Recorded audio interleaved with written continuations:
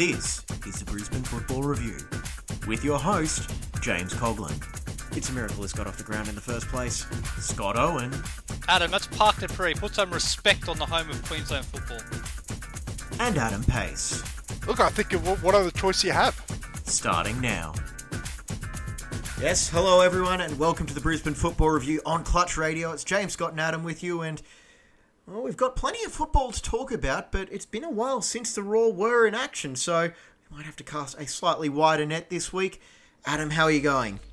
I'm good. A Raw free weekend, which I guess it has its blessing and curses. Yeah, silver linings either way. Scott, how are you? How did you spend your weekend? It was quite relaxing, actually, wasn't it? No football for the first time in a very long time on a weekend. And it won't be that case from pretty much now until, I want to say maybe October, give or take. No, I'm taking some weeks off during the season.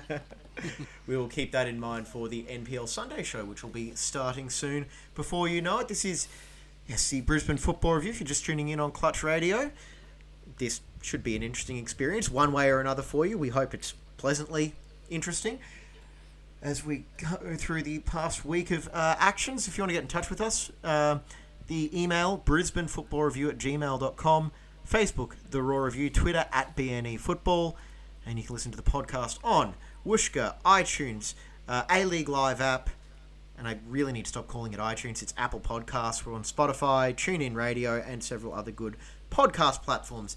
And despite the fact that the Raw sides were in action 6 and 7 days ago from the point of recording, we do have quite a lot to get into as we approach the coming weekend, which should be quite a busy one for us. Adam, what are you thinking? What do you think we should start with, the men or the women? Well, the women were last Wednesday night, so maybe we start with them. Let's go chronologically. All right, Scott, it was a 2-0 win for Sydney FC, which, considering how it could have gone for the Raw overall, I don't think that was necessarily the worst scoreline, even though they did lose another game. But really, for me, the star of the show was air traffic controller Adam, who spent the second half updating us with the planes flying overhead of where that match was played.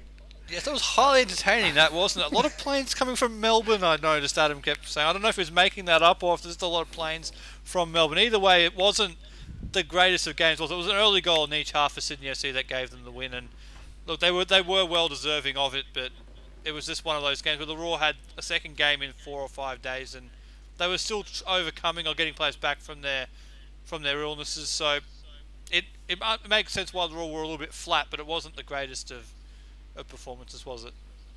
I'll just we'll take one step back and explain the whole airplane thing. Well, if Teo Pelzeri was complaining about early in the thing, I thought I'd oblige and actually name the actual plane. So thank you to my Flight Radar 24 app.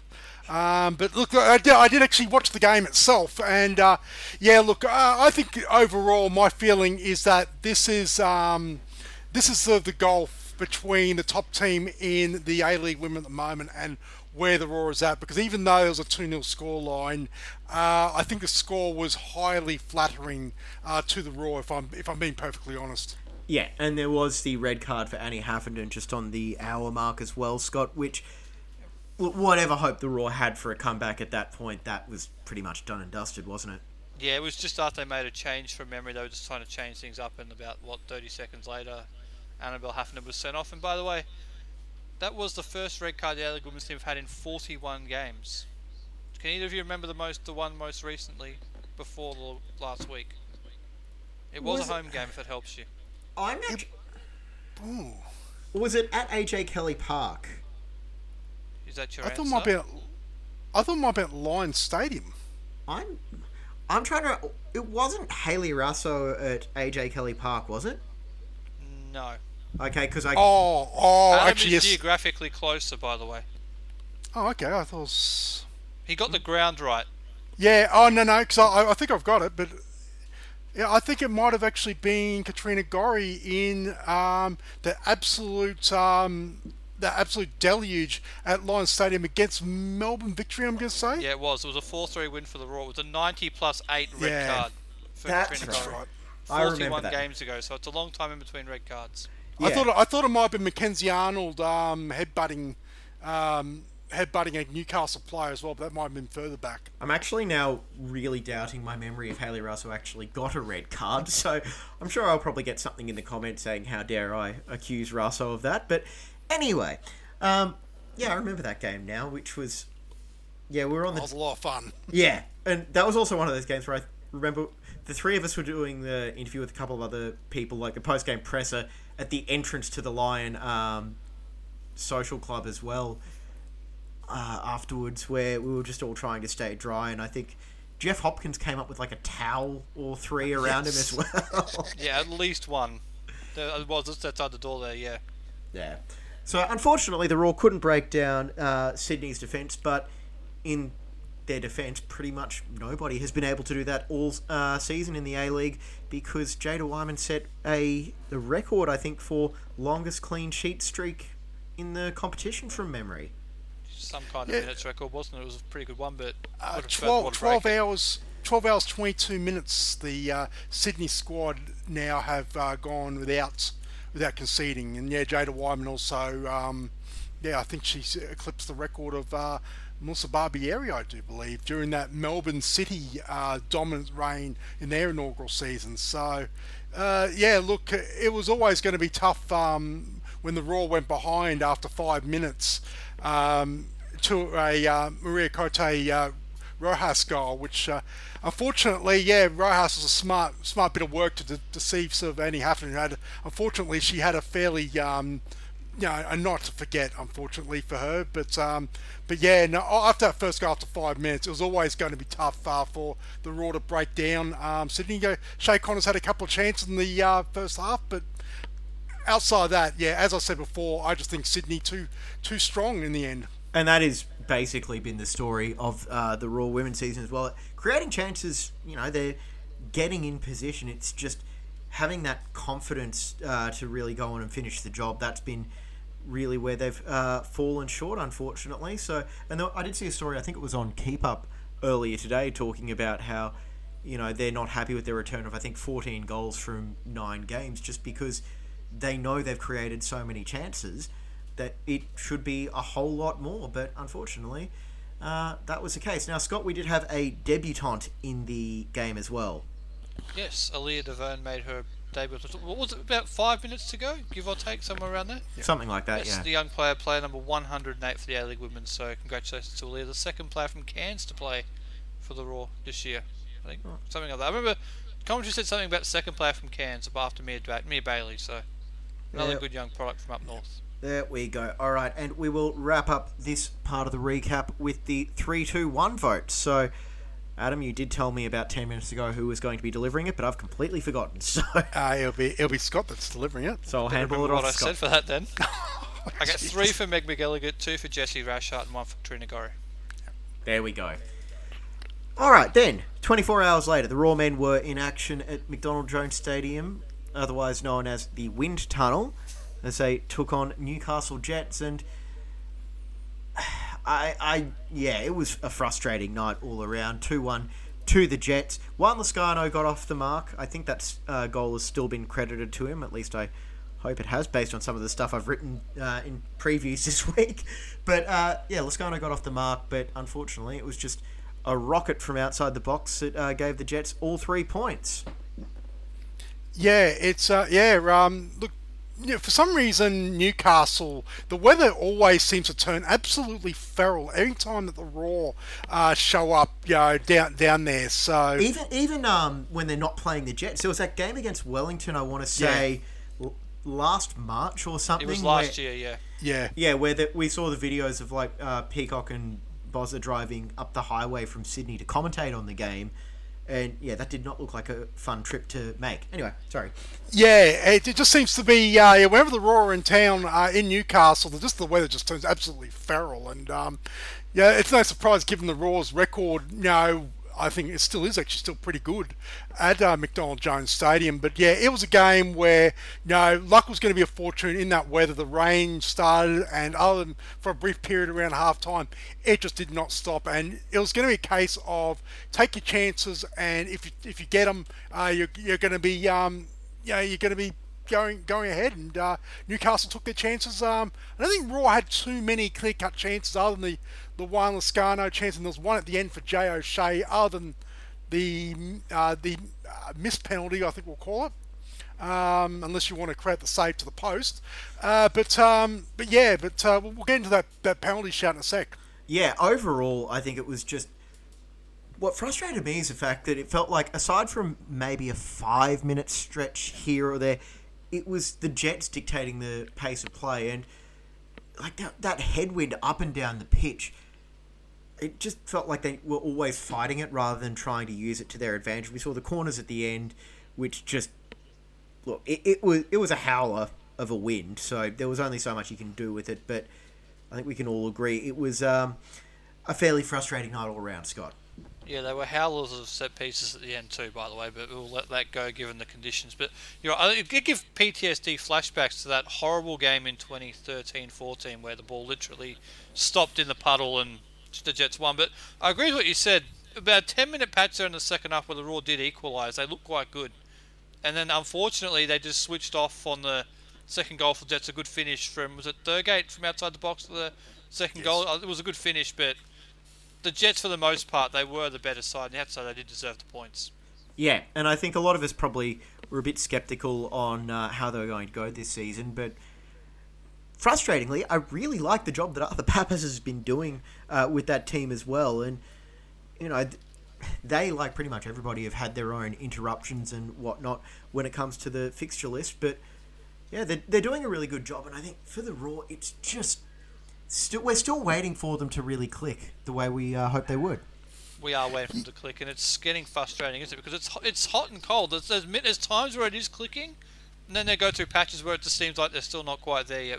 It is getting frustrating, but they're over a third of the way through the season now, so if it's going to happen, it's got to happen pretty quickly. Adam? Yeah, it's a case of you can see the building blocks are there. They're certainly there. The combinations are starting to appear. Look, Juan Loscano, he wasn't dreadful. Like, other than the goal he scored, he was involved in a couple of set pieces and whatnot.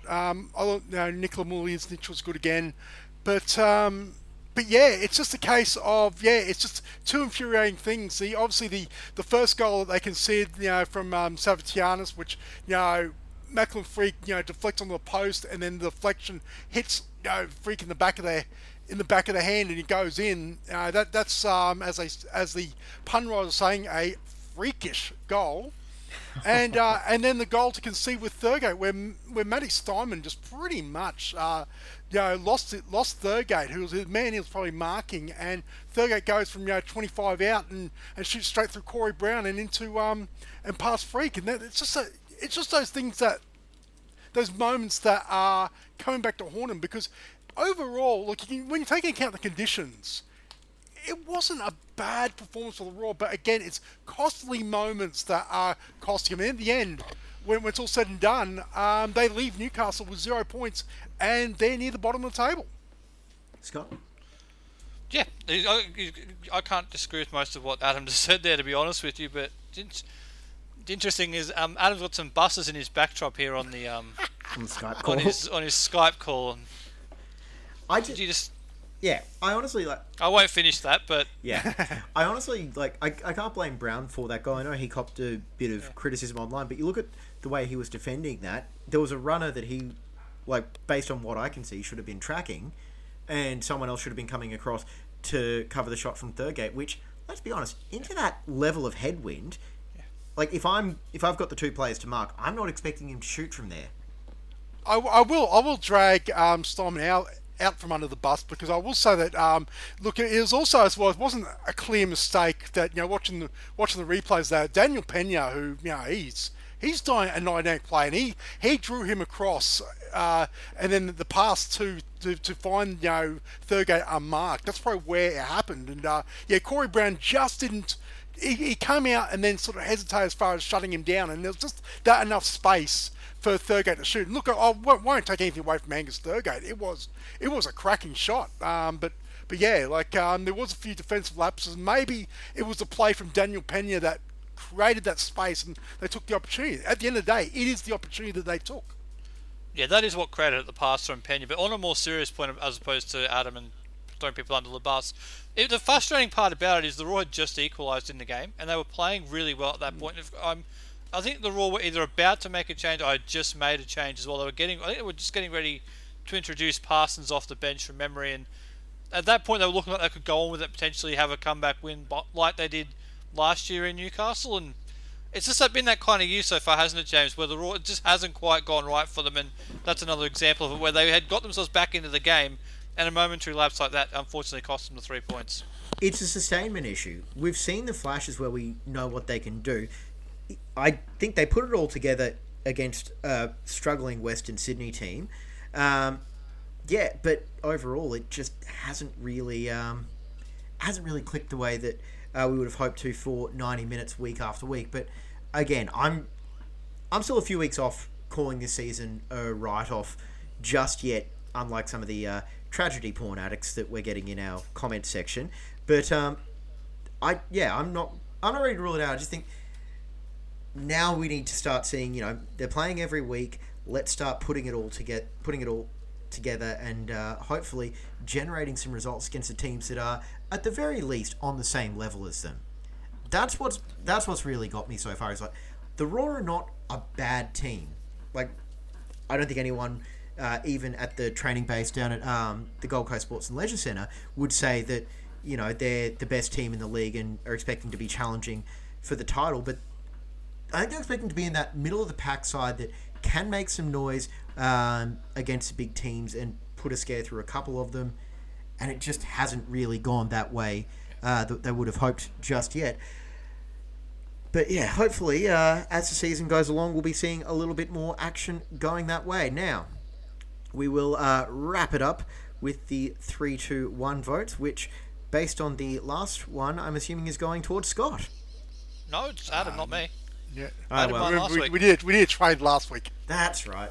There we go. Okay, whoever's voted is, you say it. I feel I got the better of that trade, by the way. You did. Okay, for the 3-2-1s for the men's game. 3 points Nikola Miljusnic, 2 points to Juan Lozcano, 1 point Jay O'Shea. Well, there we go. Now, let's move on to the next talking point that we were going to get to. And Scott, penalty chat? Didn't you want to bring up the penalty from the Newcastle game? The Raw penalty? Yeah. Yeah, the VAR again taking forever. Oh, that. Yeah, well, clear and obvious. I thought I should tee you up on that, because you know my opinion on VAR, but I'm sure you two both have something interesting to say. I'll be honest, it's been that long that whatever possible outrage I had last Thursday has kind of subsided by now. Look, I'd be only few as I am say. Look, and watching back the highlights, I think it was a penalty. Only because any other place in the pitch that happens, it's a free kick. I don't know. Like I said, I know Daniel Georgievski in the coverage in the co-coms with Simon Hill was making a point about would have Lozcano gotten the ball but that's irrelevant. Oh, that's what it was for. Yeah, the dragging back. So Thurgate dragging back Lozcano, and they said something about would he have gotten to the ball? But as we know, that's irrelevant. So yeah, it's a penalty again. But even though it favoured the Raw, it is annoying that it took 4 minutes. Yeah, It took 4 minutes to decide that. Again, if it wasn't that obvious, I would have had no problems not giving it either. Like this is the problem with VAR. Seriously need a shot clock, don't they? 30 to 40 seconds. So you can't figure it out in that period of time. It's neither clear or obvious. Yeah. It might be correct or incorrect, but it's not clear or obvious to overturn it. So they either need to change those two words or put a shot clock in for me. It takes way too long. I think you can keep clear and obvious and also put a shot clock in. But I would say make it 60 seconds and take the decision out of the on-field referee's hands. Make it like it is, for lack of a better example, just make it like it is in rugby or something. And just mic them up so they're on the big screen. And they're explaining the decision as they go, so everyone knows what's happening. FIFA may have an issue with that, which I believe is what... Well, they probably would, but... Which is always... Because I think from memory, when it first came in, that was actually part of the plan that Fox were trying to bring... trying to allow VAR decisions to be broadcasted to the audience so they know what they're looking at. but because of the FIFA laws about miking up of referees and not wanting some naughty words to get sent out over the air, FIFA don't allow it and said no. Just don't put some money in a brown paper bag. That always works with FIFA. Yeah, well, Tried and tested method. We'll do an exchange for. No, I was going to say to do it. Well, we'll do it for an exchange for 2-year World Cup cycles. But no, even now, No, we're not. Not going to sell my soul desperate. for that. But okay, I will just say on that as well. Where wouldn't this? I just keep going back to, like, take it back 6-7 years now because it's been that long. If that if that gets shown on the replay and Simon Hill says, "Oh, geez, the Raw might have had a shout for a penalty here," you don't think that's something that everyone would have been blowing up about, saying, "Why can't we review that and get the calls right?" Can I just go back while we're talking about this? Fast forward to the Saturday FFA Cup final. How refreshing was that? The way they handled that decision in was it second half? Yep. First half. The penalty decision that was ultimately not given. The way they handled that was perfect. But that's what I keep saying. They made the decision. They went and discussed it. No, he's offside. Simple. But that's where I keep saying as well. It's not that hard. We've just taken the decision-making process out of the hands of the on-field referee. And I think they're starting to doubt their own ability, some of them.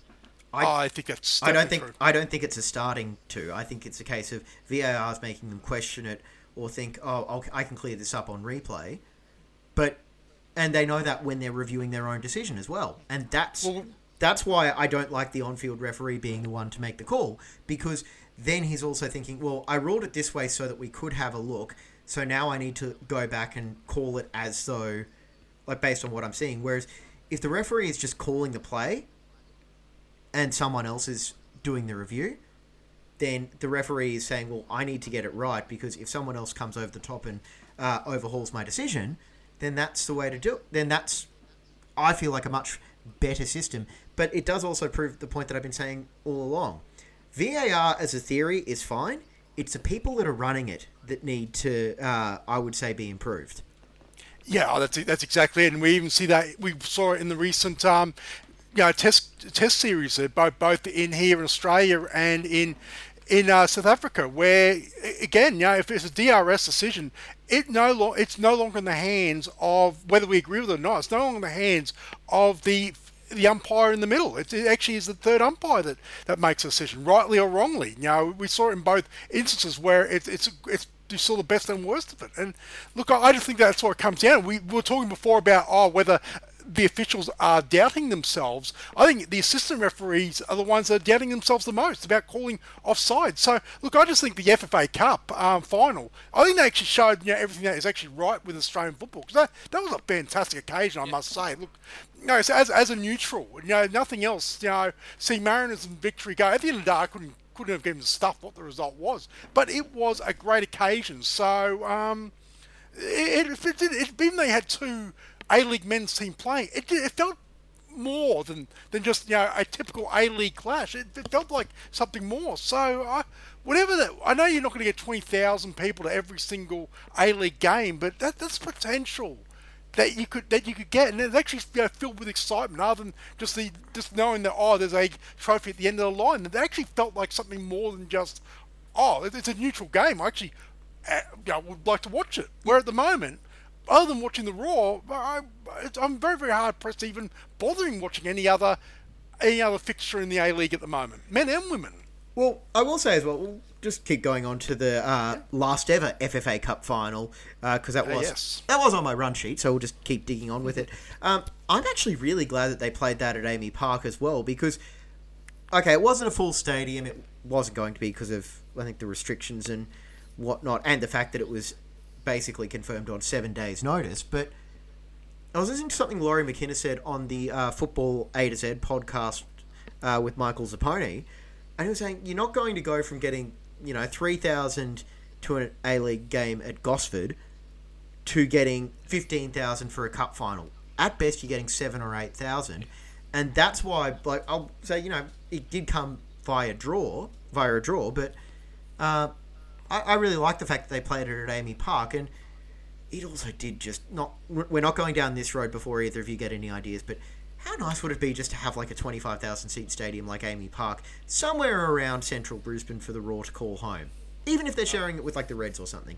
Anyway, I feel we've done that debate before, but you're right. The occasion was absolutely fantastic, and I do think to your point, if Stadium in Goslar could have been full, that would have been an occasion and a half, and that might have been justifying of it being there. But if it's only going to be a half full stadium in Gosford versus a 2/3 full stadium down there in Melbourne with that crowd behind them, I agree with Adam. I thought it was a fabulous occasion for Australian football, and if that is it is the last FFA Cup final. But what a good way for this era of it to end, and we look forward to the new era, James, with a new name starting this weekend, actually. Yes, it is, and actually that is why we're.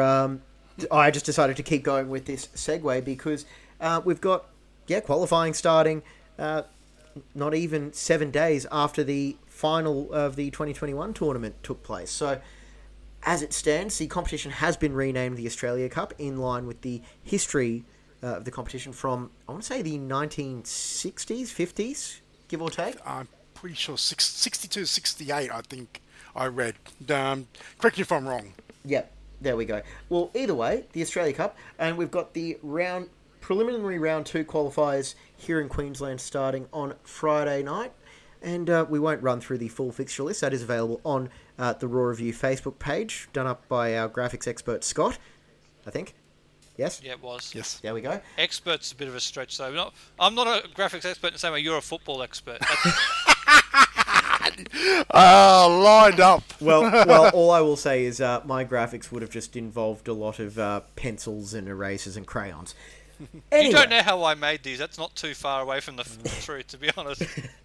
Either way, there are some interesting ties coming up this weekend. Nambour Yandina United, Ormo FC is one that does leap out to me as well, as does Tarragindi Tigers against Kawana FC. That's going to be on Saturday as well. Since I haven't heard anything about broadcasting for this weekend, I'm just going to say the best way to consume these fixtures is to get out to the local club and watch the matches in person, because you never know, we might get a Magic of the Cup run, because I believe it is all the FQPL 3 teams and down taking part in this round. And then they will be, which was originally the Brisbane Premier League and down, basically, plus Gold Coast Premier League, Sunshine Coast Premier League, and all of that. So those are the clubs that will be in action. Scott, which match are you looking forward to? As always in this early phase of the Cup, James, self-interest is where you look, and I look to my two former clubs here in the Football Brisbane Pyramid, or Football Queensland Pyramid now. Acacia Ridge are playing Ripley Valley, and Ridge Hills are playing Centenary Stormers, so I wish both all the best. Adam? I've got two choices as well. My local team, Pine Ridge Athletic, they are hosting Deception Bay Dragons at the mighty Wendy Allison Park on Friday night. So I may or may not make an appearance. See how I feel. And the other game that I know that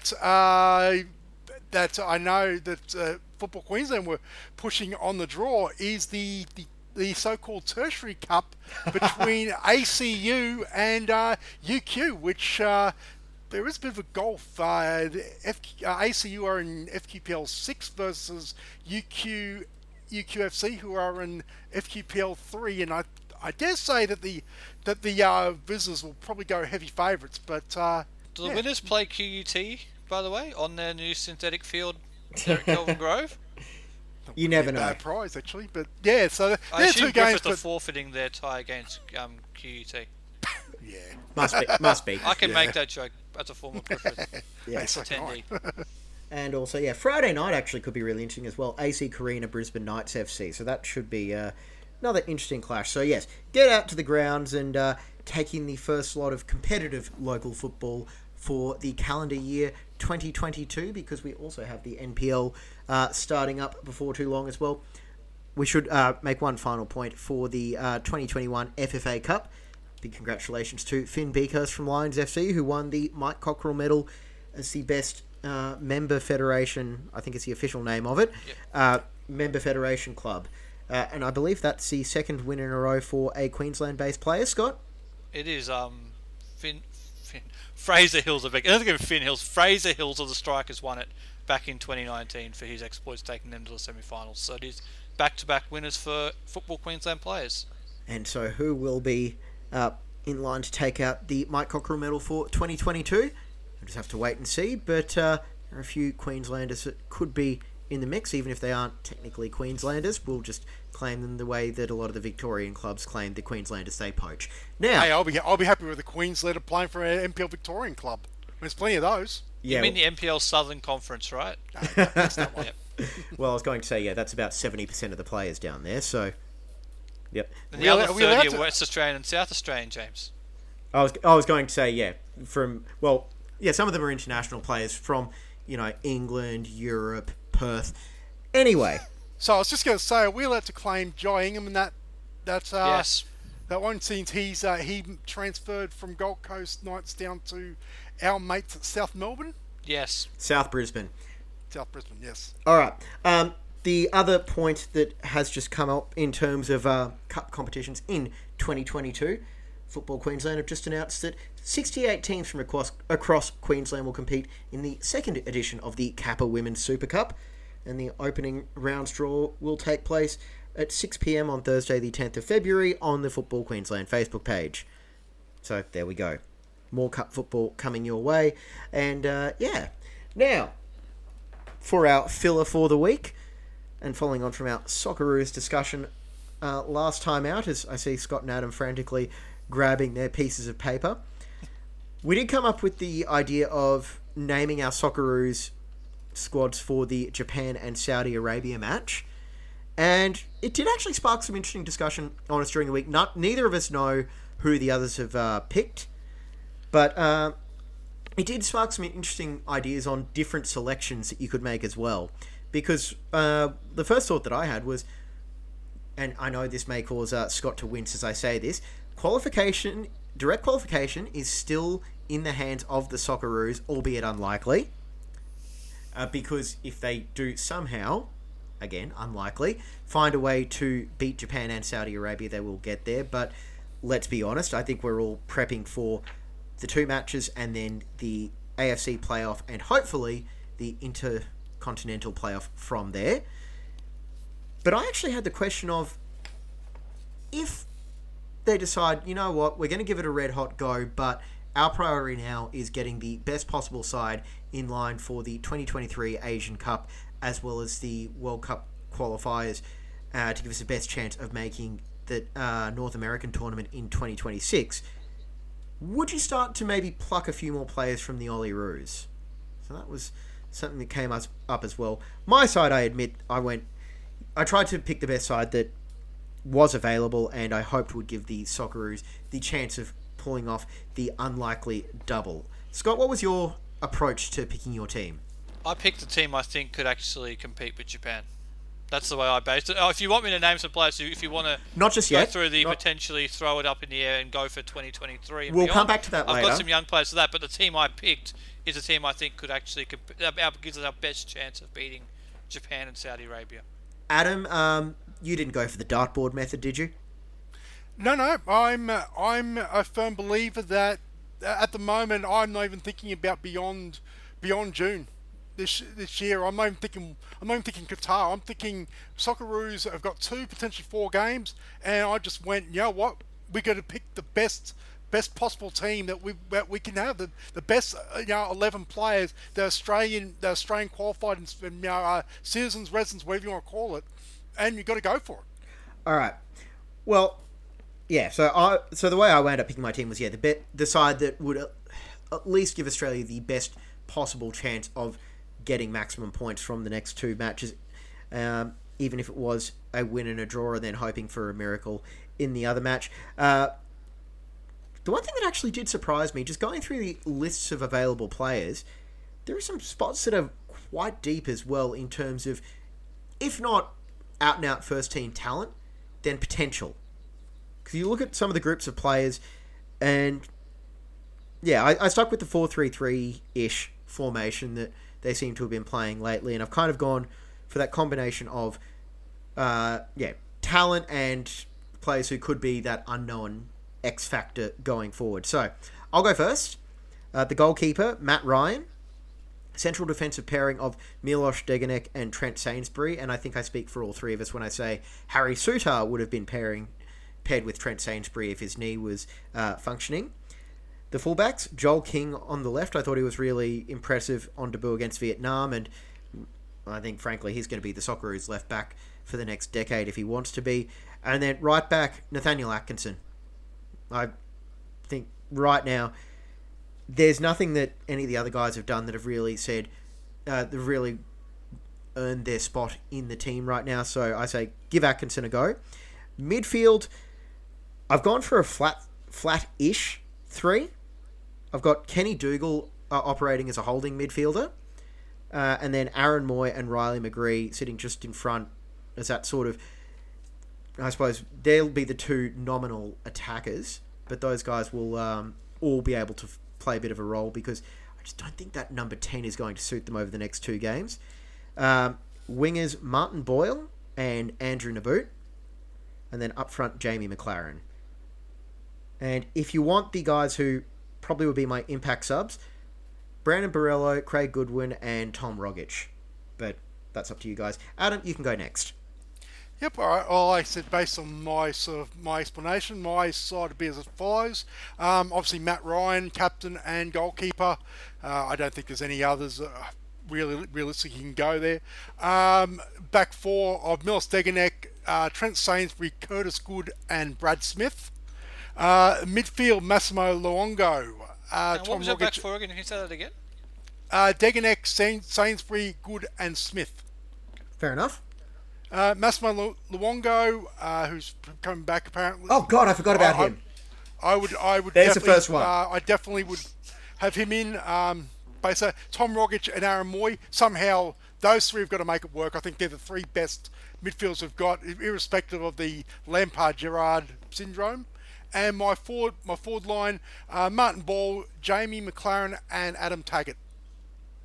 All right. So a few changes there. Scott, what about you? I've made 3 changes from the team which disappointed in the last game. Matt Ryan's in goal. A back 4 of Fran Karasic, Trent Sainsbury, Milos Degenek, and Jason Davidson. I think he's in ripping form, and I can show a point. I don't think any of the other left backs have done anything to justify their position. So he's got experience. So I bring him back in. Midfield, James Jago, and I almost went with Jackson Irvine next to him as a more solid midfield too, but I can't leave out Aaron Moy in these must-win games, so Jago and Moy. And then Martin Boyle, Tom Rogic, Aiden Rustich on the left, and Jamie McLaren up front. And you want some bench options. I had Chris Economides, Riley McGree, Craig Goodwin, and Nikita Rukavica is in good form over there in Israel as an attacking option. So if we need a goal off the bench, he might be the man. So there's some of the guys I had on the bench. Rustich is one of those interesting players where I kind of feel like he's going to be a more steady presence than Tom Rogic, but maybe isn't that X-factor player when he's on his game. But yeah, it was interesting, like just trying to decide, do you go for that versatile midfield 3, or do you basically have someone like Rogic who essentially acts as a second striker when you need him to? And that's kind of that's kind of interesting how we all sort of approach that a little bit differently. But also as well, so I just forgot to add my sort of bench players impact. I'm going Aiden Rustich, Craig Goodwin, and also as well, I think, Nikita Rukavica. He's one that's seemed to go under everyone's radar, but look, he's scoring goals. Why not give him a 8 chance? goals this year so far over there in the Israeli Premier League, which is a decent level for Socceroos player standards, and he's in good goal scoring form.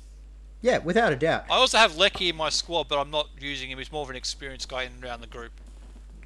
Yeah, just for people wonder where Matt Lecky is. He is in my extended squad, but he's a break glass and emergency type of use player. Yeah, so I actually wound up coming up with almost 3 different lots of 11s as well. So like my second 11 was like not counting any of the starting players that I thought of. Izzo in goals, McGowan and Bailey Wright as central defenders, Karasic and Callum Elder as fullbacks, Rogic, Jeanro, and Metcalf as your midfield trio, because I admit I forgot about Mas Luongo. And then the front 3 are Borrello, Taggart, and Goodwin. Did you want my second 11, by the way? Yeah, why not? So it's Vukovic, Atkinson, Deng, McGowan, Bajic, Irvine, McGree, Economides, Lecky, Goodwin, Rukavica. There we go. Dog ate my homework on the second 11. The dog ate your homework on the first 11, didn't it? But just looking at some of those names as well. So I did go through past and present Ollie Roos squads as well, just to find some, I suppose, under 23s impact players who maybe you start to think about in terms of long-term prospects. There was that J. Rich Baguelu, Yep. who's playing in The League Palm Two. Beach kid. Yeah, who's been loaned out from Crystal Palace to Accrington Stanley. You've got Caleb Watson, Tyrese Francois, even Daniel Arzani. I'm still not ready to rule him out yet. No. Because I think he's still a very interesting sort of player, as our producer just chimes in as well. She also thinks that Dan Alzani is a great player, doesn't she, Trixie? Big fan. Yep, definitely. But overall, it's just, there's a lot, there is depth there, but I suppose the way I keep looking at it is, when you've got 9 players for 3 spots, you really don't have anyone. And that's kind of how I break it down as well, but I really want to see Brandon Barella get a run out in the next lot of qualifiers as well, even if it is just coming in off the bench. And looking at those guys as well, Marco Tilio as well. Even Kai Rolls. There are players who you know can come in and do a job. It's just a case of actually settling on the guys who, and finding that balance as well. Because this is the other, I suppose, Socceroos discussion point that kind of came up on Saturday as well during that FFA Cup final. We know Graham Arnold's contract runs until after the 2022 World Cup. If you're Football Australia, and Adam, we'll start with you on this. If they miss out on an automatic qualification spot, do you think about pulling the plug and bringing in a new coach for the playoffs? I wouldn't, because I think the turnaround. No, look, to be honest, no, I'm of the proponent that realistically that a national team manager should only have a 4-year stint. Irrespective, unless you go and win it, you do a Yogi Low or something like that, then you probably deserve another 4 years. But I think in most cases, I think I'd be pulling the plug on. I'm not pulling the plug, but either way, I'd be pulling the plug on Graham Arnold, irrespective if it was in the playoffs, first round of the World Cup, or I'll just have a new coach ready and lined up for the next phase of qualifying in a year's time. You're starting with the Asian Cup. Yeah, well, we'll discuss. I would, irrespective, unless let him it's finish the complete cycle. Utter disaster. Yeah. And I'm talking about back-to-back 6-0s against Japan and Saudi Arabia. Look, I say, you know what, give him the benefit of the doubt and at least let him finish off the playoffs. If Australia gets knocked out in the playoffs, well, it's an easy decision. I don't think he will even wait for the push. I think he will resign. So I think, let it run its course. That's my opinion. And as well, if you're bringing in a new manager, whether it's a local option, overseas mercenary, or something kind of like what Van Marwijk was in 2018, you're not they're not going to have the time to really get to know this squad, and that's why I say Arnie's gotten them to this point. You kind of, because of the admittedly pandemic situation, you're sinking or swimming with him now. Let's be pretty honest. There's only one option you could go to if you were going to change coach. It's Tony Popovich. You can't go to an overseas coach because they don't know the players. You're going to be bringing in a new assistant to work with whoever the new coach is, and that assistant is going to be basically advising that new coach on the talent you have available. So we're stuck with Graham Arnold for this next few months. I mean, I kind of agree with Adam. At the end of this cycle, unless he gets to the round of 16, which is probably not going to happen, let's be honest, he's gone after the World Cup, and someone else is in charge for the friendlies ahead of the Asian Cup, which I think is in June in 2023 in China. So that's the way it ends for Graham Arnold at some point in the next 8 months. Hopefully it ends in Qatar somewhere and deep in the knockout rounds, but you can't change it now. It's too late. There's not enough time. Yeah, and that's the other point as well, where if Arnold does resign, or if he is pushed, I kind of feel like you're basically committing then to going and spending a couple of $1 million on hiring someone for a 9-month stint in charge, because I wouldn't want to see Tony Popovich brought in. I wouldn't want to see Kevin Muscat, who to me is the only other Australian option.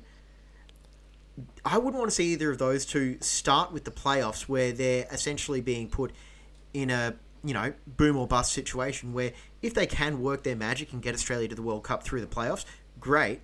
But again, let's play the odds here. They're probably going to wind up falling just short, and the Socceroos are going to miss out on the World Cup.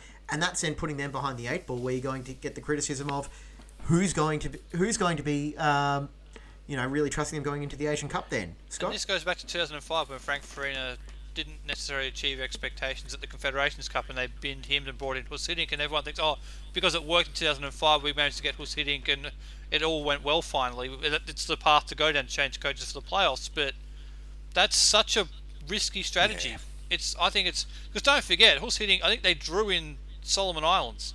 Yeah, people 0-0. forget they drew in the Solomon Islands, and they nearly messed it up against Japan in the first game at the World Cup. So it's a bit of rose in the glass of the thing. As much as we all love it, it went very, very fortunate for Australia and him. But I don't think it's a blueprint of every time you're in the playoffs, just change the manager. I think that's way too simplistic and way too risky in this situation, because I know Football Australia have been putting out the message recently, the game can afford to miss the World Cup. Really? Are you sure about that? Financially, are you sure we can afford to miss the World Cup? I don't think so. There's actually 2 points, both that Scott brought up. The first point is that 2005, that 2016. You look at the team that was.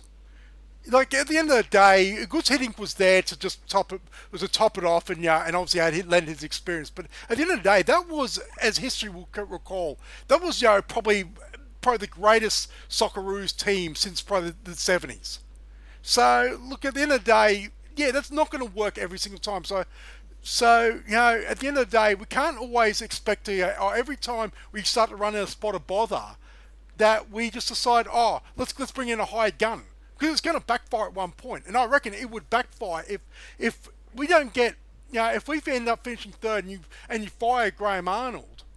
I don't think there's a coach out there that is good enough to get this collection of players that is almost guaranteed to make the World Cup through the playoffs. At the end of the day, you've got to go with what you're going. It comes down to the players being good enough to get past UAE and then potentially Uruguay or whoever it is, the Intercontinental thing. The other point I want to make that and Scott's right about saying, well, can really Football Australia afford to miss a World Cup? And I say, well, they should be able to, because they shouldn't be putting all their eggs in the basket of we have to qualify to be financially sound. It's like yes, from a sporting aspect, yes, you want to be going to a 6 World Cup straight. But where is the financial diligence of saying, okay, if it doesn't happen, that's just disrespect to the Asian Confederation, thinking that, Australia will just walk on through, and if it's not, it's a failure. Of course it's a failure from a sporting point of view, but from a business point of view and governance point of view, there should be more responsibility on that. It always seems boom bust, doesn't it? If we don't qualify, there's financial implications. There's also interest in the game implications, James. I mean, when we're not there, it's a big difference. But think back 5 years ago on the coaching thing. Bert Van Marwijk, how excited were we all to get him when that was announced that he was going to be the man to come in and replace Ange? We were all excited by that. How'd that pan out? Yeah. I don't think any of us were excited by a single minute of that campaign, were we? Under Bert, it wasn't exactly... Well, the France game was pretty damn exciting. I think that was that was we the peak of it, but it wasn't Yeah. exactly free-flowing football we were all hoping for, was it? No, but I mean, that France game... It went straight back to that defensive first mentality because he didn't think the players were good enough. Yeah, and the one thing I feel like we're all taking away from looking at the list of available players for the Socceroos as well, this is very much a side in transition right now. If it was a club team, you'd be saying they're closing in on probably needing a bit of a reboot, and I kind of feel like that generation of guys in their late 20s, early 30s, like a Matt Leckie, etc. They may start to, you may start to say, well, look, yes, you're still probably the best player at your position, but you're not the best player. We're hoping you're not going to be the best player in 4 years. You look at those sorts of guys, and maybe that's probably going to be the remit of the new coach as well, is bring in the new players, because, that, to his credit, that's something that Ange has done better than any Socceroos manager since the FFA rebranding in the mid-2000s. And I know there was an argument that, Pim Verbeek brought in a whole bunch of new players as well, but how many of those guys were necessary A-League call-ups because the Asian qualifiers were taking place outside of FIFA windows? And Japan do this better than anybody in Asia, James. The last 3 Asian Cups, they basically brought new teams to the Asian Cup. They haven't really necessarily been trying to win it. They've been trying to blood players for the next campaign. They view that as the start of the cycle, which is what we should start doing. Instead of trying to carry on and just hold on to get to the age. I know 2015 we all wanted to win it because it was at home, and maybe if Japan had a home Asian Cup, they would have a similar attitude. But generally speaking, they view that as the start of their 4-year cycle to get to the World Cup, and they try players out there ahead of World Cup qualifying. Maybe the new coach should do the same. Yeah. I would be more confident with this group. Bring a few youngsters in. Give the thank yous out to some of the older players. I'd be more confident in this group going for a 2026 World Cup. Because if you're looking at it, in a club perspective, you'd be saying, okay, this is a rebuild sort of cycle where I'm not saying you want to miss the World Cup. But it's almost like this is a rebuilding. The best of a lot of these players in this squad are not going to be in 10 months' time. I think it's going to be in 2-3 years' time on the road to the USA. Yep. All right. We could probably keep going on that, but one final question. The next, let's say, after the 2022 World Cup, complete the sentence, we'll start with you, Scott. The Socceroos manager will be? Tony Popovich. Adam? No idea. But I really don't. I don't know where they go from here. Do they go a foreign, coach, or they go homegrown? Look, I think Tony Popovich would be a great choice. But then again, if he wins a trophy this year with victory in the league, it's going to be Popovich. Yep. I think he's probably deserving of it. But at the moment, there's 4 games you have to worry about in June. I'm leaning towards Popovich. I think he was originally, from memory, earmarked to take over from Ange, and then that little sojourn over to Europe around that time kind of threw the schedule off a little bit, but I think it's going to be Popovich, and I know the leagues are separate now, James, but I think they can get Popovich out of victory much easier than they could get Muscat out of Japan. Oh, yeah. And I think that would be the reason why it's Popovich ahead of Muscat. And watch the victory. Wonder why they're not getting compensation for someone taking a manager who was under contract. Graham Arnold at Melbourne Victory, how funny would that be? Could you imagine it? There's a trade. Could you imagine the Victory fans self-combusting at the thought of this? Oh, make it happen just for that reason. Yeah. Anyway, we will quickly just touch on the coming doubleheader on Sunday, and the Raw did announce a new signing for their squad as well. 26-year-old Japanese forward Ryo Wada, who will hopefully spawn all sorts of Wada-related pun headlines over the coming weeks. I'm not sure if he will be involved in the squad on Sunday, but what we do know is the women will be playing Adelaide United at 3 p.m. Brisbane time up at Moreton Daily Stadium, followed by a 5:45 kickoff for the men playing Macarthur FC. Adam, starting with the women, what are you looking for from them this weekend? Look, I'm just hoping for a better performance than against Sydney and actually show that they're at least competitive against the top teams. Like I said, Adelaide are travelling very well. They looks like that they're finally going to break the duck and actually make finals football. And I think they're going to be right in confidence. I think Rourke are probably good enough on their day to disrupt that. But I'd look performance-wise. I just hope that they can be better than they were against Sydney. Scott? I think Raw can beat Adelaide. It's just if they take their chances or not. They'll create the chances to do it.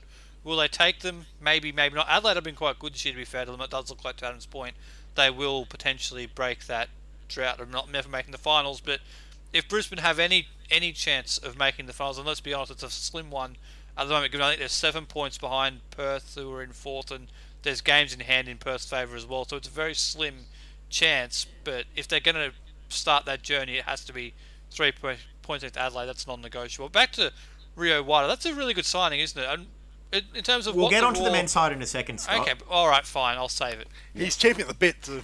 Yeah, I know. This is very eager, Scott, which it's only taken 53 minutes to come out, but there we go. And 6 seasons worth of doing this show. But well, look, for me, it comes down to what's Marge Simpson's favourite brand of dishwashing detergent? Finish. So I want to see the strikers, Connors, Crummer, McElligott, McGrath, whoever's playing up front, finish your chances, and as a team, finish the game. I feel that was a good joke that we just both completely missed. I know. So maybe we need to take our chances as well. Yeah, Yeah, we're Simpson savants as well. Normally we normally I don't know what happened there. I don't know. That was also just a subtle product placement. So, but either way, yeah, that's what I'm really hoping for from the Raw. We've seen them be in games going into the final 10 minutes, and I just kind of hope that if they've got the lead or they're level, they find a way to play out those last 10 minutes and finish the game the stronger of the two sides as well. And I've got a sneaking suspicion as well. We could be in for a big game from Holly Palmer.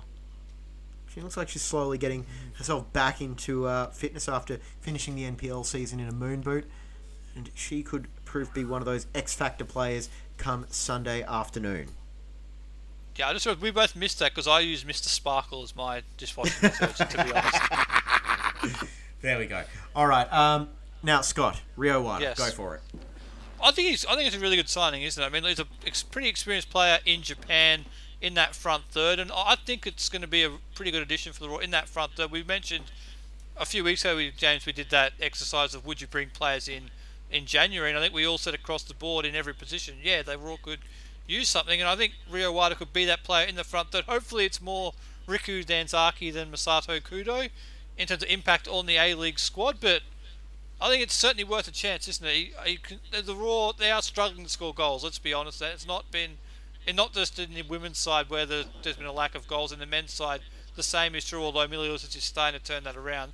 They could use an extra player in that front third, and he might be the player to spark things, and if he is, I think it's a good signing. And on that as well, it seems like he has the ability. He can play centrally, he can play wide, so he can sort of mix and match depending on who you're coming up against. And it sounds like he could be, I suppose, a bit of a placeholder for Luke Ivanovic as well, because I'm not sure how far away he is with his quad injury. Yeah, that's the big I guess the big question is where's Luka Ivanovic? When he comes back, where does he fit? It's almost like can't get caught in the comparison, hoping that Rio Wada is going to do the same things as Riku Danzaki, because that was a build over a season where Wada really needs to get to work and make an impact. Now almost once he does a few games acclimatized. But yeah, I think all of a sudden we've gone from Miliusic. I think he's a lock in that front line. It's then the combination of Ivanovic when he's healthy. Where does Lascano fit? Is he starting to finally hum over? I know the goal on Thursday night was still fairly fortunate rather than good luck, but you saw some good signs there. Where does Wada come in? Henry Hall we're starting to see develop a little bit. Even I think we're all hoping and praying to a point that Jez Lofthouse can somehow make an impact further down the road. So all of a sudden it's gone from nothing to everything. I think places in that front line and competition for places. Hopefully it sparks the best. Well, Adam, you asked where does Wada come in. I'm fairly certain the initial entry points will be in Cronulla and Essendon. I was going to say, it's usually at full time when they want testing done, isn't it? Something like that. Okay, that's the start of the puns. Now, for this game against MacArthur, I will lead off in terms of what I'm looking for from this. 3 points. MacArthur is one of those sides that you really should be beating. They really didn't look that good against Wellington on the weekend as well. And I only think, if the Raw come out and play the way they did against Western Sydney, they should win this game. You just need that intensity. Hopefully, playing with the crowd at their back as well is going to give them something that they're really going to go for. Scott? I'm sure Warren's done his homework, but you mentioned that game against Wellington. Josh Sotirio had an absolute field day running in behind. Which says it all, really. Yeah, it does, given his profligacy in front of goals historically. But you look at the players, that he's typically a quick player, right? Look at the Raw's front third. They should be having a field day getting in behind that MacArthur defence with the likes of Miliusic and company. So 3 points. Again, the men's side, they need to start picking up points as well. I want 3 points in this game as well. That's what they need. It has to be, and I think they've got the weaponry to take advantage of this MacArthur side. As much as it looks nice and all the rest of it, the Davila and the Danny De Silva and all the rest of it, it's not clicking that well down there at the moment for them. So I think this is a great opportunity for the Raw at home. And on that as well, just talking about playing those quick plays through, this could be where Lascano maybe has to turn a little bit more into that playmaker role as well, because we saw him dropping deep and looking to bring other players in. So perhaps he might operate, with a little bit of a deeper setup to try and let the speedier wingers run through. Yeah, I think the key to this game, I think it's going to be Raw need to get a fast start. They need to get the momentum behind them. I think the longer this game stays 0-0 and it sort of draws out, the more there's a chance that MacArthur are going to find a sucker punch. And I think once they've got momentum rolling, they're going to be hard to peg back. So. Look, I think it's almost a first goal win scenario where the Raw at home, they need to come out and they need to really, put pressure on, the MacArthur defence and really sort of, go for broke because and we've seen that in the games against MacArthur. You break them early, you break them completely. Yeah, and especially this is where playing at home with hopefully a fairly supportive crowd behind them will really, you score in the first 20 minutes.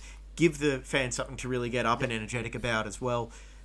We know how loud it can get in that undercover side of the stadium as well. So hopefully that is something that we will be seeing heading into, let's say the half-hour mark on Sunday. Now, next week, the Raw are playing on Wednesday away to Wellington. That venue is still to be confirmed. My gut feeling is it's going to be a Bankwest Stadium. Not Bankwest, what is it now? CommBank? CommBank Stadium. Double header because the Wanderers are also at home that night against Melbourne Victory. So, my best guess, we will have to confirm the details for the show next week, but I will not be here because I've got, family commitments, if I'm being completely honest. So, it will definitely be Scott and Adam, and there may be another fill-in as well. I think we'll decide who our third member is going to be before they decide where the venue's going to be. Okay, there we go. We'll lock that one in then. In the meantime, thank you everyone for listening. Thank you, Adam. Yeah, thanks, gentlemen. And Scott. Good to talk to you again, boys. And I think we did a pretty damn good job getting over an hour out of the past week in Brisbane Roar and Australian football, so kudos to us. Enjoy the Super Bowl on Monday. My tip, LA Rams to win by 1 to 13 points.